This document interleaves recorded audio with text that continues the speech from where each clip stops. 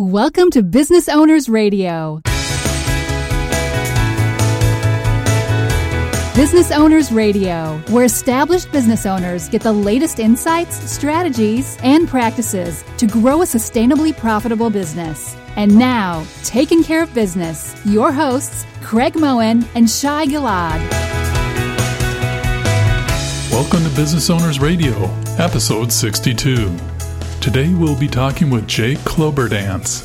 Jake is the CEO and founder of One Hope, a brand with a mission to bring people together to celebrate and serve the world. He will be sharing with us the development of the company that started with award-winning wine and has expanded greatly to empower people to serve the world via everyday actions. Good morning, Shai. Good morning, Craig. Hey, Shai, when it comes to giving, how do your clients handle that, and how do you handle it?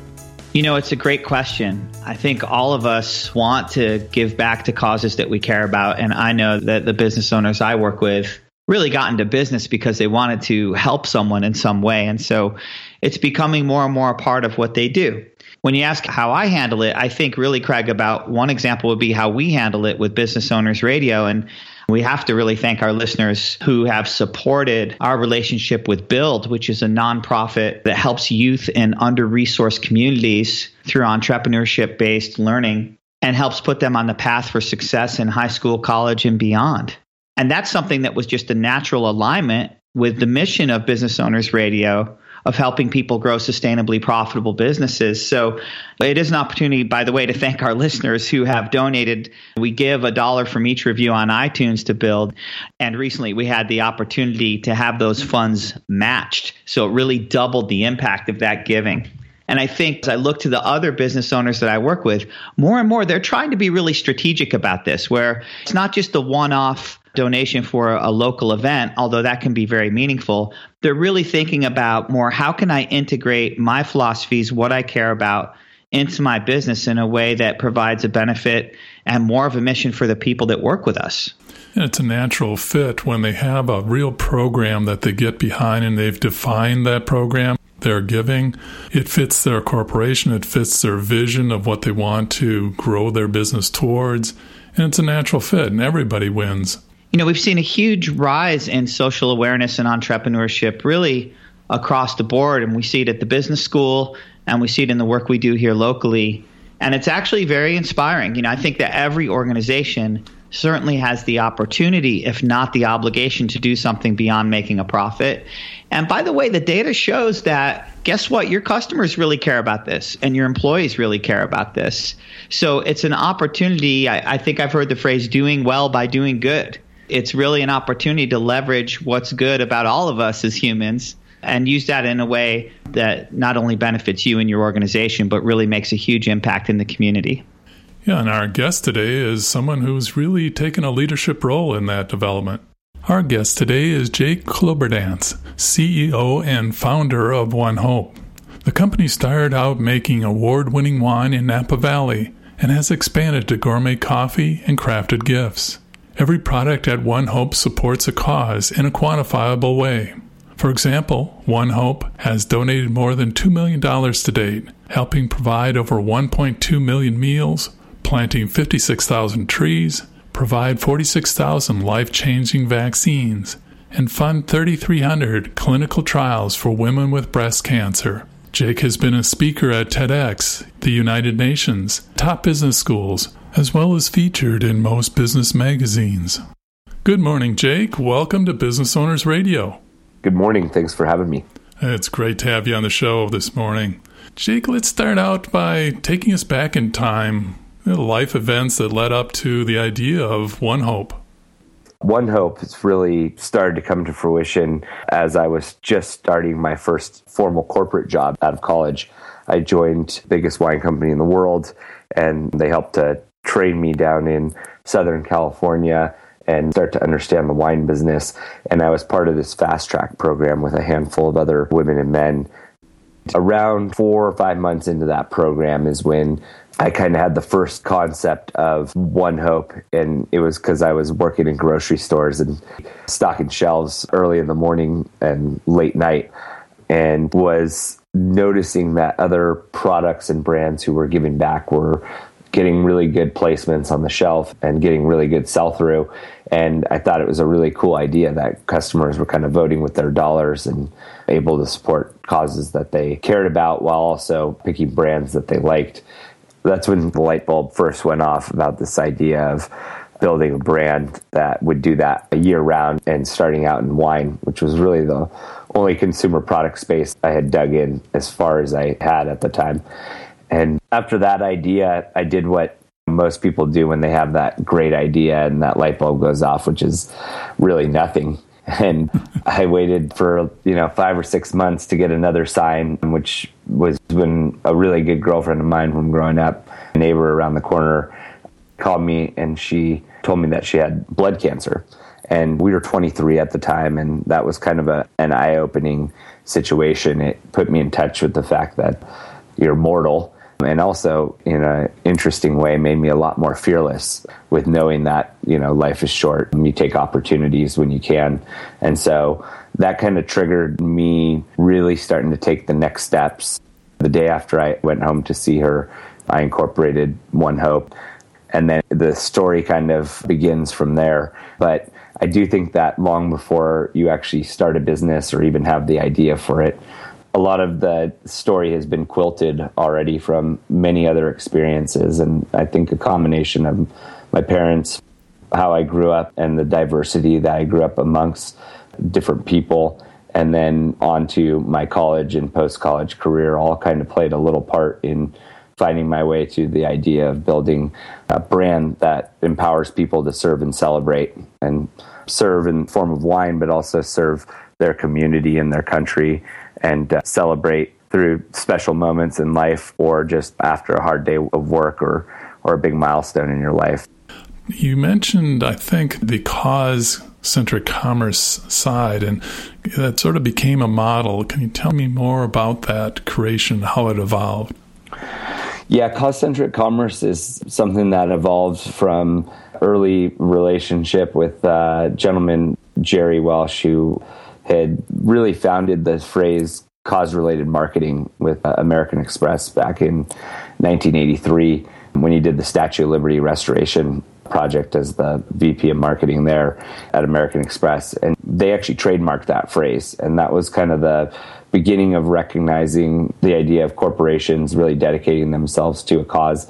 In that case, they were helping to restore the Statue of Liberty with every new card sign up and every new transaction.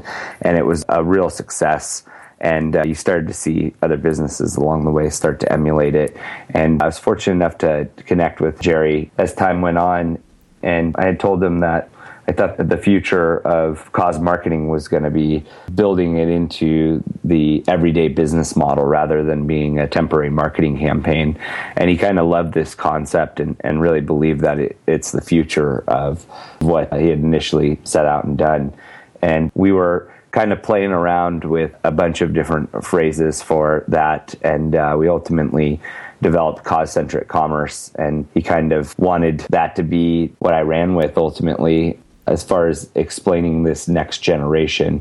And so when I think about cause-centric commerce, and as I started to develop out the framework, it really is about doing it year-round and making sure that it's measurable for businesses, and that the business is able to really put some key performance indicators around how they give back and provide that for their customers and the people who support their brand and their partners and people who maybe help them on the sourcing side or the distribution side or anywhere along the supply chain.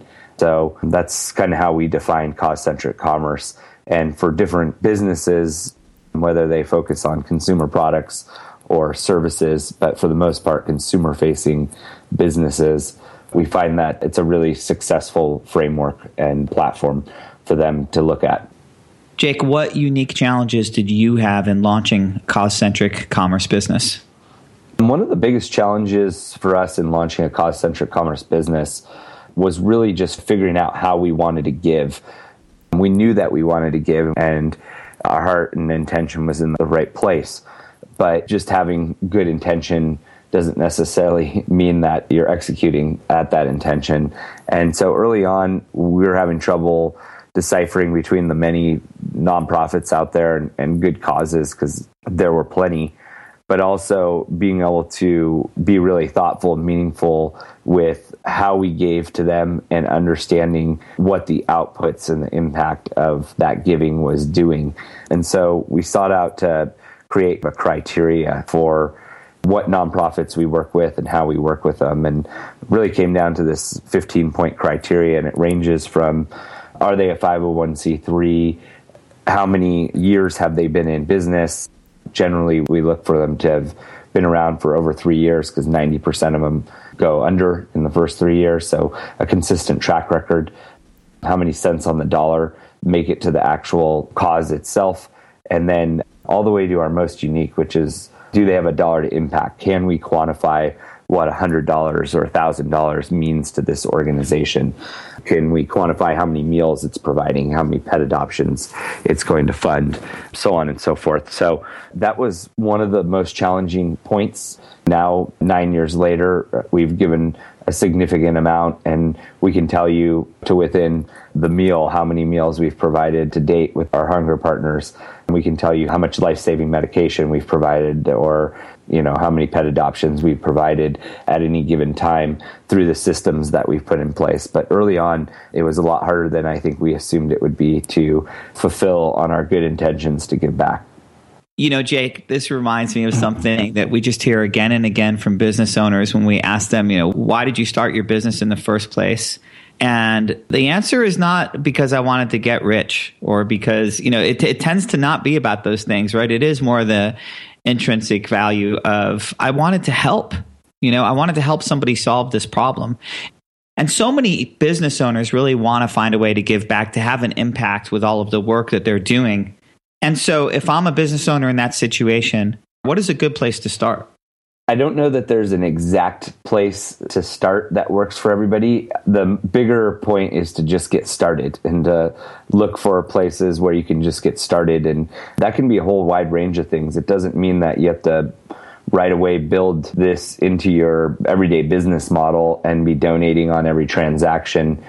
It can be things as small as working with companies like One Hopes and purchasing wine or coffee or gifts from a company like ours, supporting other services and other businesses that are making an impact in a measurable way. We have businesses that just through purchasing our wine are funding 20,000 meals a year or saving a lot of lives.